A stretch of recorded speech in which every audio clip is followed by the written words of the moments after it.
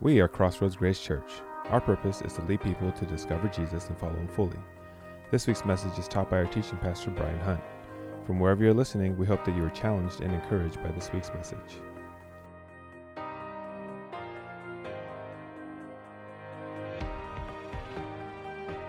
Hey, well, welcome to Crossroads. My name is Pastor Brian. I am the lead pastor here, and I'm glad that you're with us here this morning. Before we jump into the message, I just wanted to take a minute to pray, kind of talk about what's happening here in the Northern California area.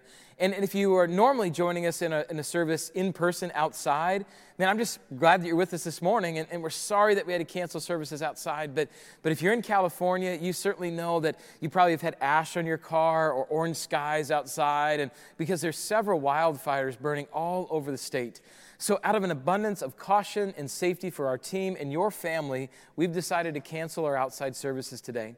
So with the heat and the power outages and now smoke-filled skies, we just wanted to have you have a safe and enjoyable service to watch. So we're thankful that for technology and the chance to worship together on our Crossroads online campus. In the last few days, we've received news even of our church members having to evacuate their homes. So maybe your family or your friends or even yourself have been affected by these times and these fires, and I just want you to know, man, we're here for you. You can visit crossroadsgrace.org/fire to let us know if you have a specific need or if you can help meet a need. And we've also put up links for you for other resources and updates on that site as well too. So let's just take some time just right now, pray for all those that are being affected by the fire and those brave men and women that are on the front lines battling those blazes. So if you would, let's just pray right now. God, we come before you and we ask right now for something very specific. God, that you would provide rain and that you would provide a squelching of the fires that are happening all around California. God, that you would protect homes and you would protect lives and livestock and land. God, you would protect it all, Father, from these blazes that are happening. We pray for the men and women that are going into the front lines of the battle to be able to fight these fires and protect us. And God, I just pray a blessing on their homes and their families that they are away from while they're doing that. But God, we just ask again that you would protect our land, that you would heal our land, and that we would lean into you and trust you even that much more. But God, we pray specifically for these fires, Lord, that you would put them out, that you would extinguish them, and we could see your hand move. God, we just love you, and we know that you're in control, that you are sovereign. We trust you and we love you. In Jesus' name, amen. Well, guys, thank you so much for being here. I am proud to welcome you to week 3 of Lead Me.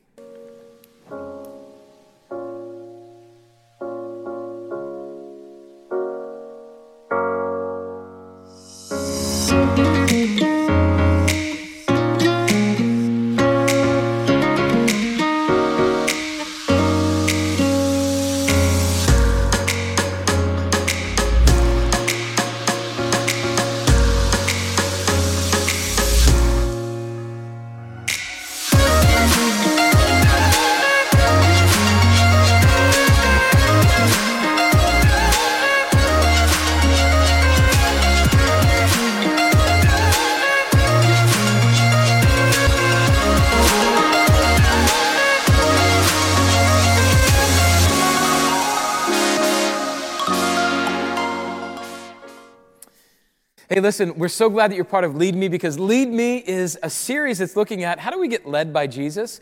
What does it look like to follow him fully? And at Crossroads, we really believe in that. And we want you to do that through community, not just by yourself. We want other people around you, which is why this fall we're getting ready to launch 3 groups that we want you to consider being a part of. One of those groups is called Rooted. Now, Rooted is one of the best things that we offer here, and it's a way for you to learn how to follow Jesus fully. Whether you've known Jesus your whole life or you're brand new to your faith, Rooted is for you. We want everybody at Crossroads to go through that. And by the way, we have groups that are digital, they are in person, anything that is going to be able to meet your needs, we've got it available for you through these growth groups. So Rooted is number 1. If you've already gone through Rooted, the next one we want you to do is called Life on Rhythm. It's like Rooted 2.0. It's the next step, and what they look at is God's design for work and family. So how do we follow Jesus fully in our work and in our family? This is going to be a group that you'll want to consider being a part of. And then the third one is called Financial Peace University. And Financial Peace University is one of the best things that you can do either as an individual or as a couple, because through FPU, you're going to find out how to use God's money, God's way. And it is so important that we get a hold of this because it's going to bring freedom to your life. But before we talk a little bit more about FPU, I just want to let you know that community is not just something that we talk about, it's something we believe in. especially during this time with COVID. If there's ever been a time in our history where we've been more fragmented and isolated, it is now, and we're realizing how much we need each other. And so community, growth groups is where that happens. And so I'm not just going to say, hey, think about it. No, I want you to do it. We've got some lofty goals that we want people to get involved with, and so we want you to be a part of it, whether it's digital, whether it's in person, couples, singles, men's, women's, you name it, we've got a group for you. But this group that we're talking about today, Financial Peace University, man, it is a tremendous, tremendous group that you can be a part of. My wife and I have gone through it, but you don't want to hear about from me all the time. I want you to hear from somebody that's actually been in it and has seen some great results. So, would you help me welcome to the stage my friend LaShawn Brown? Let's bring out LaShawn. LaShawn, thanks for coming. Appreciate you being here today. So glad that you're with us here today. Now, tell us a little bit about yourself, my friend, and just kind of why you're here today. What's going on? I'll tell you, I'm a father of two, single parent home, just doing life, doing the best I can, raising two daughters, working hard, just really trying to make sure I let God lead me in the best way I can. Yeah. It's just a day-to-day thing. Yeah, your daughters are awesome, man. They're amazing. And so a single dad, and that's so crazy. So tell me a little bit, though, about like before FPU. So what did life look like before this happened? Before FPU, it really was me working, trying to pay bills, student loans, credit cards, and just trying to make it, just making one bill after another one day to day. And sometimes it's up, sometimes it's down. But yeah. I was trying to make it. Yeah. There's a lot of people shaking their heads right now saying, I've been there. I've been trying to make it, you know? So you got a hold of FPU. You got involved with that. Tell us what FPU did for you. Single dad, couple of kids, trying to do it. What happened? You know what? I put it into just an acronym that's called REP. Okay. And what FPU did for me was it gave me relationships.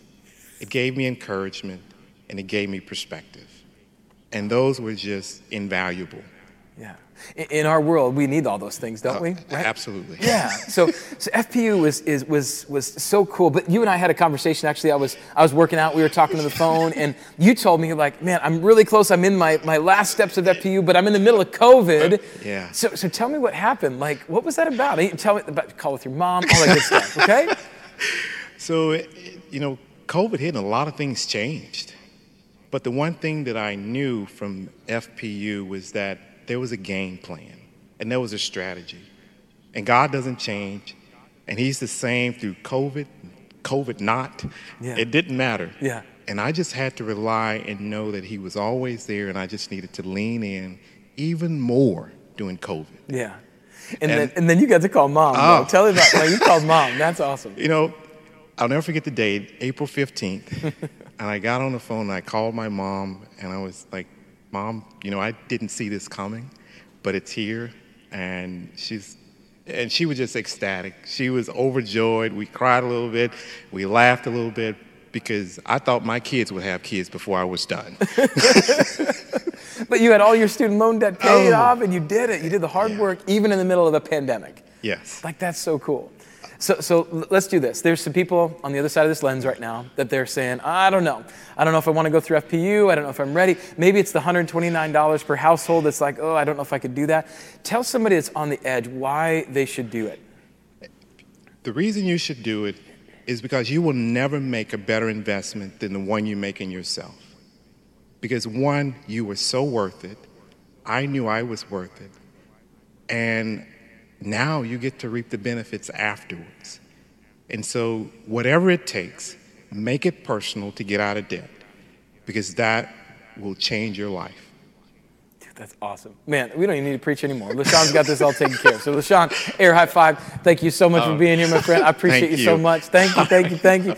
And listen, you've got a special treat to be able to have today, and that is Ross Partridge is going to be available for you in the chat host right now, in the chat line right now, because let me tell you a little bit about Ross. Ross is an FPU stud. In fact, he is a certified master financial planner through the Financial Peace Pace University. Just amazing. And here's some stats from Ross. Okay, here's the thing. He's led 10 FPU classes, and that accounts for 545 lives changed, a total debt payoff of $817,765. The money that was saved, $425,611, and listen to this, 421 credit cards that were cut up and people that were getting out of debt. Boom.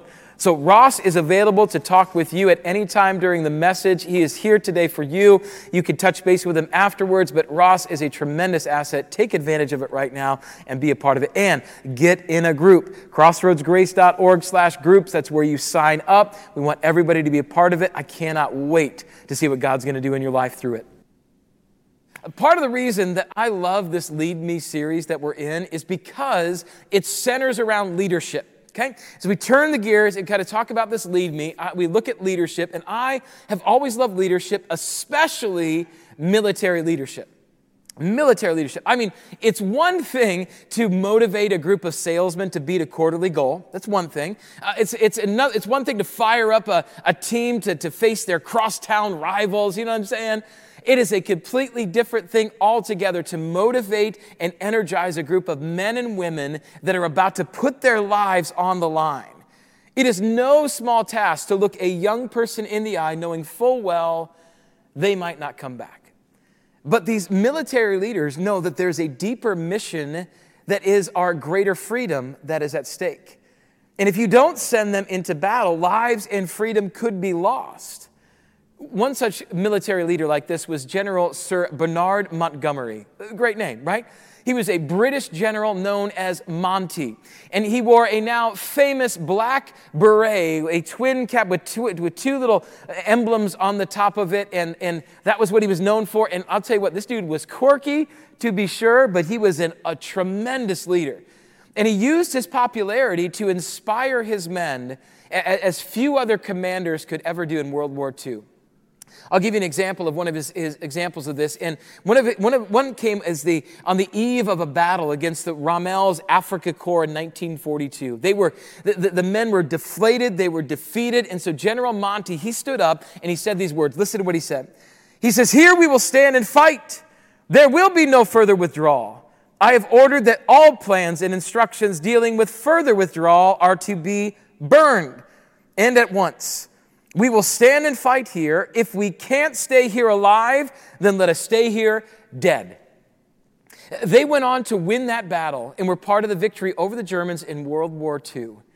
This is the impact of a great leader. That's what a great leader can do. And so in Lead Me, we're looking at the leadership of Jesus and why we should want him to lead us. We've been saying how Jesus is the greatest leader of all time and is the only leader that we should want to lead us spiritually. And this series is birthed out of our mission statement here at Crossroads. And that mission statement is that we exist to lead people to discover Jesus and follow him fully.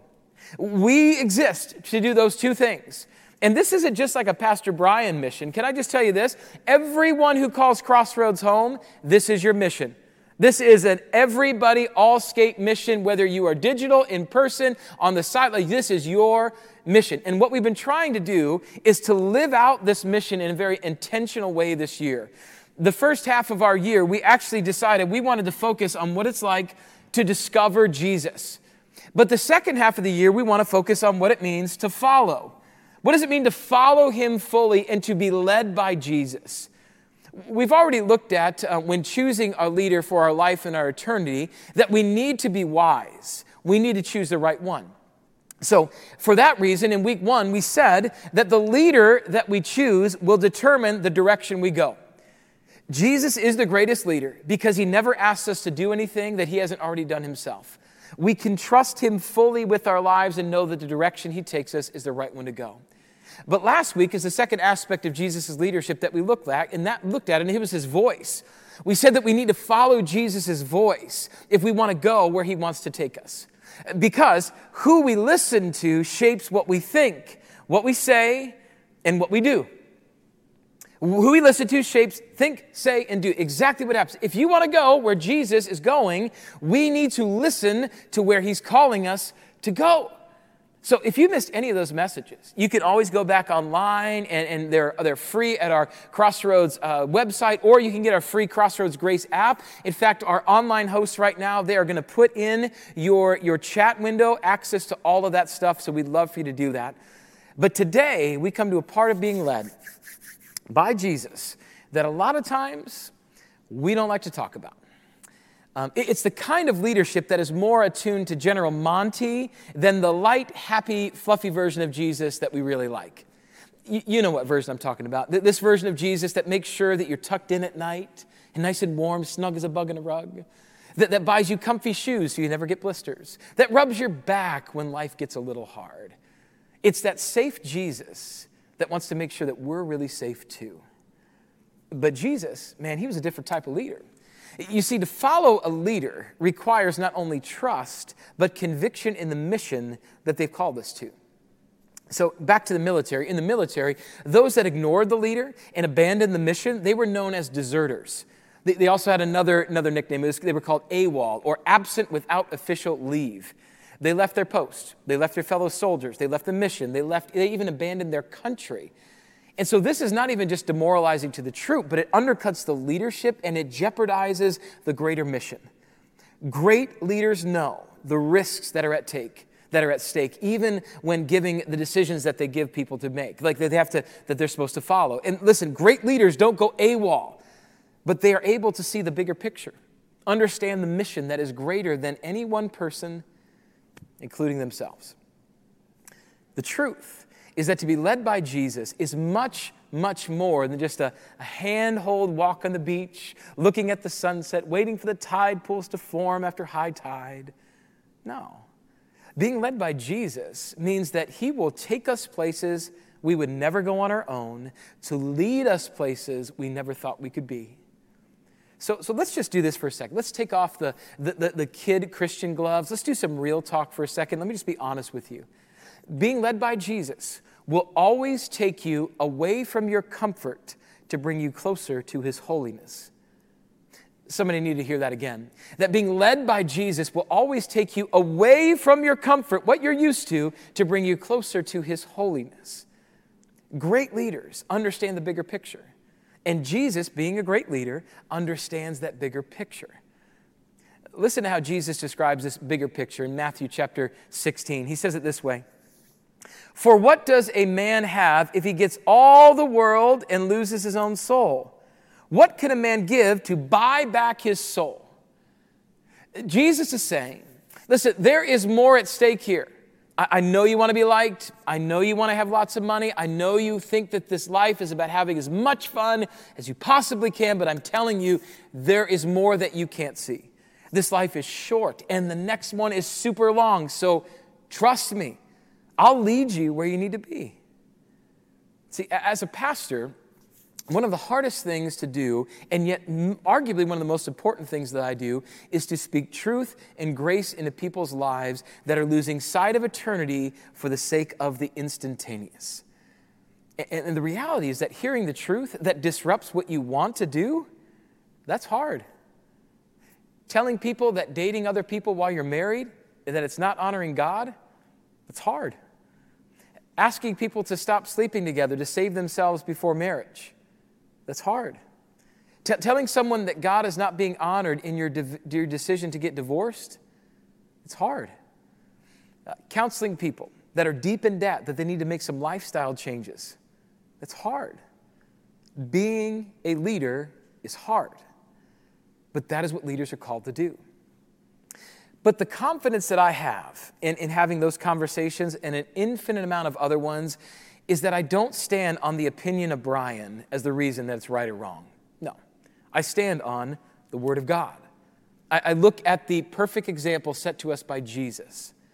As you do that, you're going to see that Jesus is always leading us to keep the kingdom of God in mind way more than the kingdom of me, even if that means that where he leads us is hard. One of the most striking texts that demonstrate this involves none other than one of my favorite characters in the Bible, Peter. Now, Peter was a passionate man that loved Jesus and deeply wanted to be led by him. Jesus had called Peter he said, hey, Peter, I want you to stop fishing for fish as a fisherman. I want you to actually come and follow me and start fishing for men as a disciple. And so for the next 3 years, Peter did just that. He was right by Jesus' side every step of the way. He saw miracles and sermons and healings and debates and beatings and crucifixion. I mean, you name it, Peter was there. He was part of the close inner circle of Jesus that had 3 people in it, Peter, James, and John. But yet even Peter, failed Jesus.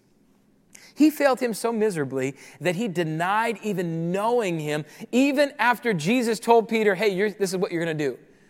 I'm not sure if there is a bigger slap in the face than denying knowing someone that you clearly know, especially someone that you've spent life with that might even know you better than yourself. But that's what Peter did. He did just that.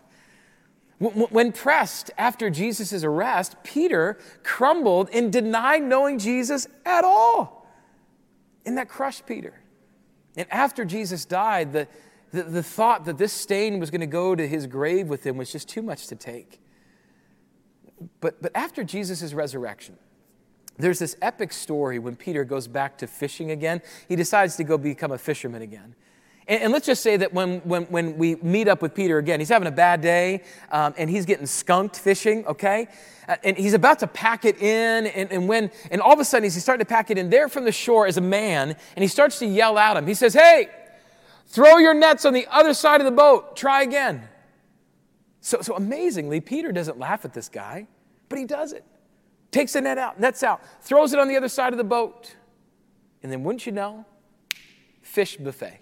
Right? Fish buffet. Fishes are jumping into the net. Fish fillets for everybody's happening on. They are begging to be caught by Peter. He caught so many fish that they said they couldn't even drag the nets all the way into the boat. It was a catch of a lifetime. And almost immediately, Peter looks to the shore at that man that gave him all the suggestions and realizes in that moment, he realizes who it is. It's Jesus. There's no doubt. So check it out. No joke. Peter, it says in the Bible, says it takes out his outer garment. I don't know if he's skinny dipping. I'm not sure what he's doing. Takes out his outer garment, dives into the water, and he swims to shore. Now, can you imagine that? A grown man diving into the water, swimming to shore like a little boy at the lake. And when he gets there, he sees it's Jesus. The man he loved. The man he learned from. The man he followed. The man he saw die. The man he denied. The man he thought he would never see again is now standing in front of him, very much alive and very much glad to see him. And what transpired next is nothing short of magnificent. Because after he gets done bringing in this miraculous catch, Jesus invites Peter to have breakfast with him on the beach, complete with fresh fish over a fire. Now, let me tell you this. You can choose whatever fancy restaurant you want in the entire world. You can eat food that you can't even pronounce. You can drink wine that is older than Betty White. You can have a charcuterie board with all the finest meats and cheeses from across the globe, and I will let you have it because what I want is I want fish on the beach for breakfast with Jesus any day. And so would Peter. Because it was at this beach brunch that Jesus forgives Peter for denying him, restores the call on his life, but also tells him about his future. It's on that beach, on the heels of the greatest reunion since the New Kids on the Block got back together, that Jesus tells Peter about the next part of his journey in life. And Jesus actually describes another part of his leadership. If you've got your Bibles, I want you to turn to John chapter 21. John chapter 21, and starting in verse 18, you'll read these words, and it says, Jesus says, "Very truly I tell you, when you were younger, you dressed yourself and went where you wanted. But when you are old, you will stretch out your hands, and someone else will dress you and lead you where you do not want to go." Jesus said this to indicate the kind of death by which Peter would glorify God. Then he said to him, "Follow me." So in this powerful moment, Jesus describes two aspects of Peter's life. I'll call it pre-Jesus and post-Jesus. Jesus starts off by telling Peter about when he was younger. He makes a reference to him being able to dress himself when he was younger. And by now, we have to realize that Jesus rarely uses direct language to make his point, and this is no exception. Okay, this has far less to do with about childlike independence and way more about spiritual interdependence. See, before Peter knew Jesus, he would go where he wanted to go, do what he wanted to do, whatever he wanted, right? He was untethered to anything, but he was lost. It wasn't until he met Jesus and that he learned about this true life that he could live and how Jesus was the only way to eternal life. It was only then that his independence as a child was gone and his interdependence in Jesus is now established. He still could go where he wanted to go if he wanted to, absolutely. But now he only wanted to go where Jesus was going. Jesus tells Peter that by following him fully, you're going to be led somewhere you don't want to go. And you're going to die knowing me. Jesus says this is the mission for Peter. This is the price for being led by Jesus. And this is what awaits all who call him Lord and Savior. And my friends, I'll be honest with you. The same sobering call that Jesus has for Peter is what he has for you and me. Being led by Jesus will mean death, to be sure. So for most of us in the West, though, it's not going to cost us our lives like it does our brothers and sisters in the Middle East. But you can rest assured that it will demand that you die to some things in your life. It may cost you success, respect, and prospects. It will ask you to die to your pride, your wants, and your desires. You will be asked to seek God for things other than good weather, a raise at work, or an A on a test. Jesus will ask that you and I have the same heart that David did. Listen to Psalm 139. In Psalm 139, we read, "Search me, God, and know my heart." This is what David says. "Test me and know my anxious thoughts. See if there's any offensive way in me, and lead me in the way everlasting." David says, "Lead me, God. Lead me." You can almost hear him pleading with God to find the things that are off in his life so he could walk closer with God. But in order for that to happen, it's going to hurt. Now, there's a term in the medical world that's called debridement. And debridement is the removal of dead or necrotic or infected skin tissue that actually helps to heal a wound. It's also done to remove foreign material from tissue as well. But when bad tissue is removed, the wound then can restart the healing process. But the way that you get rid of that dead skin, man, that's painful. Because it means you've got to scrape the wound and rough it up to take away the dead skin that's holding back the real healing process. And so when we ask God to search, to know, to test, and to see, in order for him to lead us, and when that happens, what we're asking him to do is to debride our life. We want him to remove all of the dead things that are holding us back from being healed. And this is what Jesus did for Peter on that beach. He did that. He debrided Peter's life. And I can guarantee you that it will be a painful process when he does it in your life, just as it was in Peter's.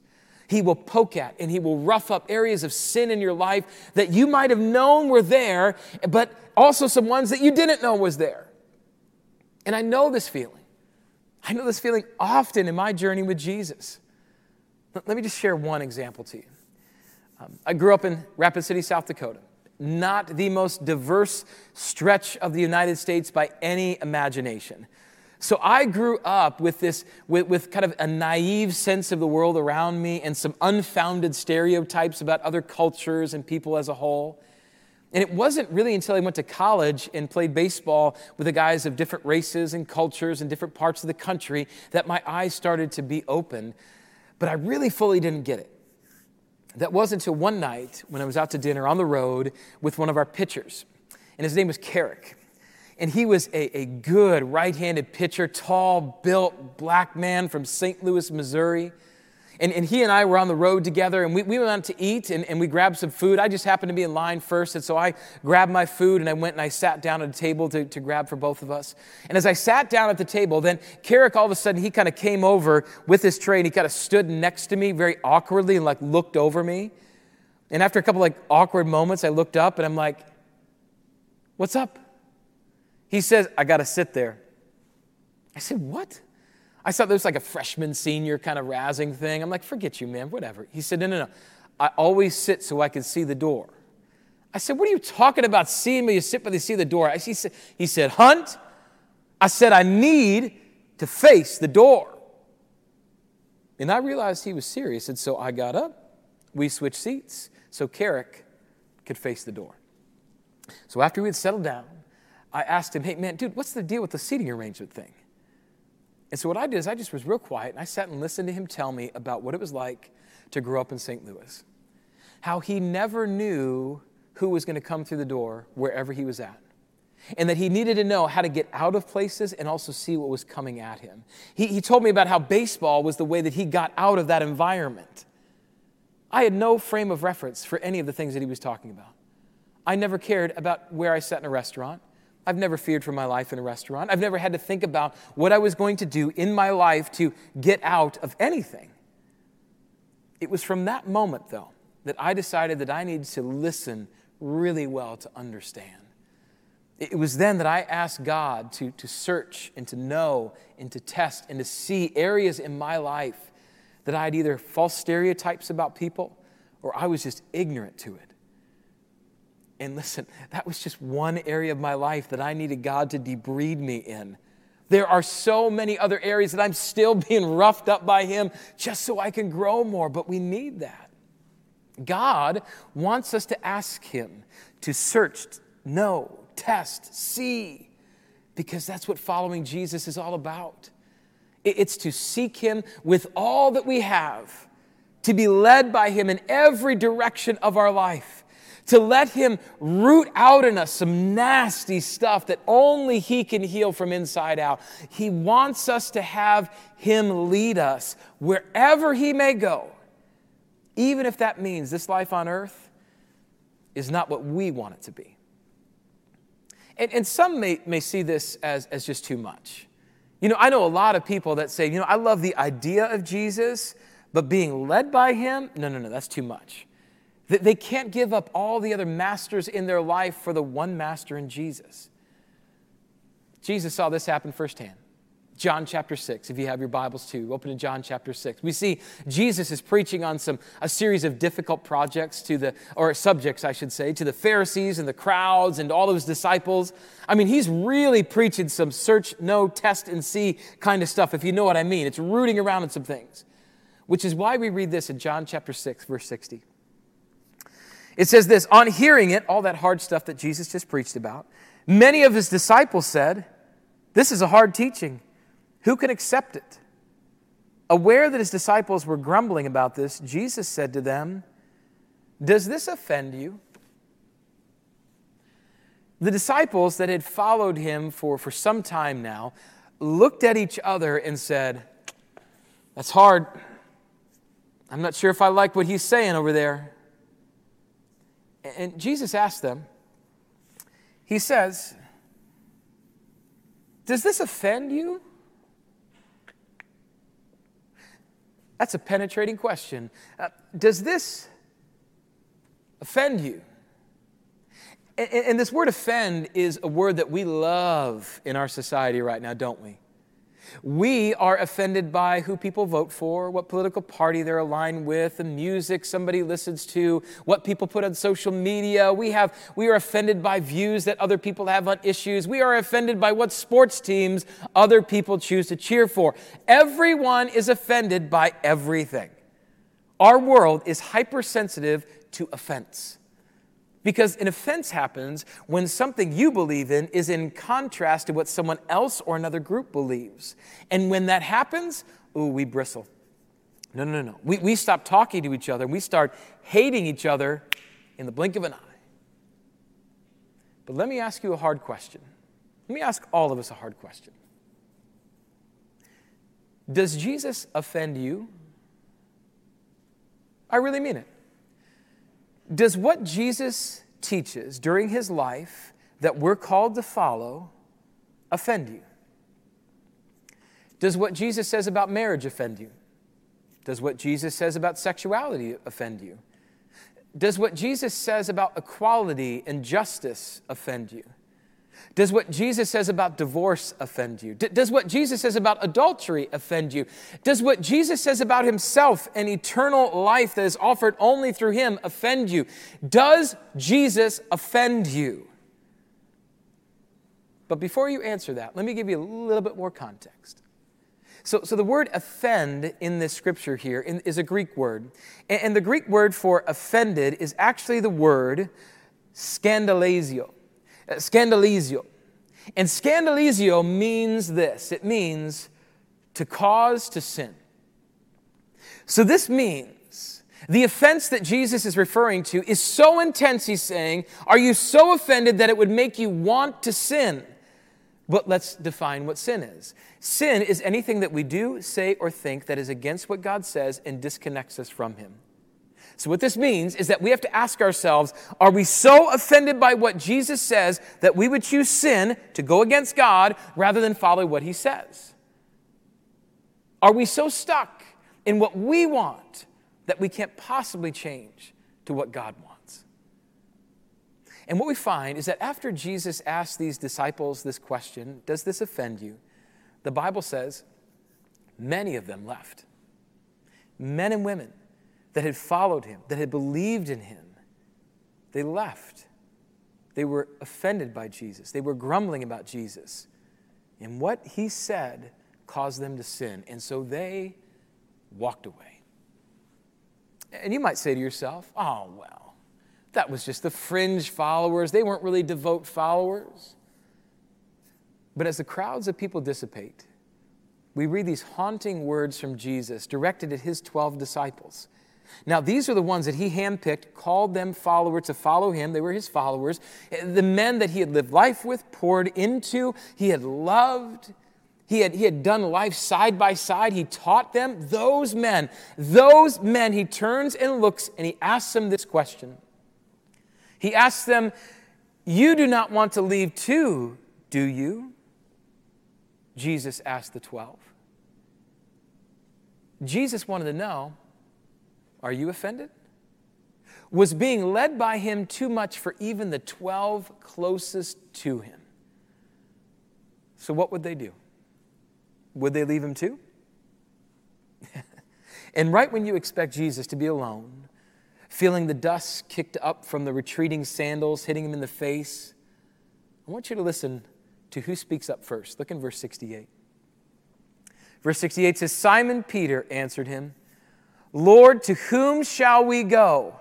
You have the words of eternal life. Look who it is, Peter, the one from the beach, remember? The one that denied Jesus, the one that was guilty. That Peter, he said, are you kidding? Jesus, we know too much. We've seen too much. We've experienced too much to want anything but what you offer. This is so powerful to understand. These men weighed out the cost of what it meant to be led by Jesus, what hardships might come, what hard things he taught, what hard roads they may have to travel. And after taking all of that in, they in essence borrowed a line from David's words when he said that they want to be led into the way everlasting. They say, Jesus, you're the only way to get there. Where would we go? My friends, that is what happens when you are led by Jesus. When Jesus gets a hold of you fully, you start to be offended, not by Jesus, by what the lies of the world are trying to feed you. You find yourself so unimpressed by the things of this world, and you become enthralled with what Jesus offers you. You don't care about anything else but him. You set your eyes on Jesus and say, to whom shall I go, if not you, Jesus? Because here's what we have to wrestle with when it comes to answering the question of, to whom shall I go? And the question is this: what are the alternatives to following Jesus? I mean, really. If we don't want to follow Jesus, what are we left with? And let me just briefly give you the three alternatives that you have to following Jesus. The first one is this. The first alternative following Jesus is you could follow yourself. That's right. You could just say, you know what? I'm going to do this on my own, God. I'm going to be good. I'm going to be nice. I'm going to be smart. I'm just going to do this whole thing myself. I'm just going to do that. And I would just say, you know that can't be true. You know that brokenness cannot create perfection. And so you know that you can't follow yourself in order to get to heaven. You don't know the way. So you could follow yourself. Number two, though, you could follow another God. You could look at all the other world religions that are all around you, and I'll just tell you this, that every other world religion that you investigate, if you really dig into it, it is all about what you have to do in order to make God happy, in order to gain eternal life. Only in Christianity does God give his only Son for free to you because of his death, his burial, his resurrection. He gives you grace. No other God is going to offer you what Jesus does. Or you could just say, you know what? I'm not going to follow God at all. You could say, you know what? I'm an atheist. God doesn't exist. But we all know that if by you saying that God doesn't exist, you have to say that God exists because you can't believe in something that doesn't even exist and then say it does, right? You could follow no God. You could say, there's no God. The reality is that as you look at the alternatives for your spiritual leadership, only Jesus provides the purest and the most comprehensive solution to your sin and your eternal life. Gang, listen to me. When you first give your life over to Jesus, that's honestly the easiest part of the journey. It is. I mean, your soul breathes an eternal sigh of relief, yes. And as we said last weekend, it's as if you walk out of your sheep pen of sin into the green grass of grace led by the good shepherd in Jesus. Those first initial steps, although there are some nerves, are genuinely like exciting moments of this new adventure that you're on. But the real test of our faith comes when adversity hits. When we ask God to search and know and test and see our thoughts, our actions, and our motives to see if they're in alignment with His. It's those moments that as we learn what God says is right and is good, when those things bump up against what we feel is right, or maybe what we've always believed is right. It's when our upbringing comes in up against what God says. It's when what you want to be true is in conflict with what God said is true. It is that crossroads that we all come to when we follow God. Do we follow what God says, or do we follow what we say? Jesus speaks directly to this crossroads by referring to the cross. Listen to what he says in Luke chapter 9. Look at verse 23. He says, "Then he said to them all, whoever wants to be my disciple must deny themselves and take up their cross daily and follow me. For whoever wants to save their life will lose it, but whoever loses their life for me will save it. What good is it for someone to gain the whole world and yet lose or forfeit their very self?" My friends, as we come into this time to remember Jesus at communion, Jesus says that following him will have a cost, and that cost is the cross. This is what Jesus is telling Peter on that beach. He said, one day you will go where you don't want to go. And what Peter didn't know is where he would be led to would be a cross, would be a crucifixion. But history tells us that Peter didn't feel worthy to be crucified like Jesus. And so he requested that he be crucified upside down. Listen, Peter didn't want to be led there, but he wanted to go where Jesus was. He wanted to follow him fully. He had to allow Jesus to lead him, even if it meant this life was going to be hard. I think Peter would have stood up and applauded at Paul's words that he wrote from a prison cell. In Philippians chapter 1, verse 21, Paul would write, "For to me, to live is Christ, and to die is gain." The truth is that where we're led tells us where we'll head. Where we're led tells us where we're headed. That's the direction that we will go. Jesus wants to lead you to life everlasting. But without a doubt, there will be hard times as he does that. But why communion is so important is that we can see that Jesus has already taken that hard path for us. He's taken on the cross. He's taken on death. He has taken on all that for us. And what he asks us to do is to follow him, to trust him, to choose life. By choosing Jesus, you're choosing life. If you don't choose Jesus, you're not choosing life. Jesus says, follow me, trust me, let me lead you. And the proof of that is in nail-scarred hands and nail-scarred feet. Jesus alone is the way that you can be made whole. And at communion, we remember what he did for us, his love for us, how great he is. And so as we prepare our hearts for communion, as we pray in just a moment, I would pray that you would consider, have you chosen life? Are you offended by Jesus because of what you're holding on to? Or are you ready to let him search, test, know, and see all those areas inside you? Because once he sees them, he can enlighten you and allow you to feel free, to feel whole, to feel his love. Choose life today. Choose life and let Jesus lead you. If you've discovered Jesus and this ministry has helped you follow him fully, join us in reaching others by partnering with us today. You can give through our Crossroads app or at crossroadsgrace.org/give. Thank you for listening, and remember to subscribe to enjoy more messages like this. Now go and follow him fully.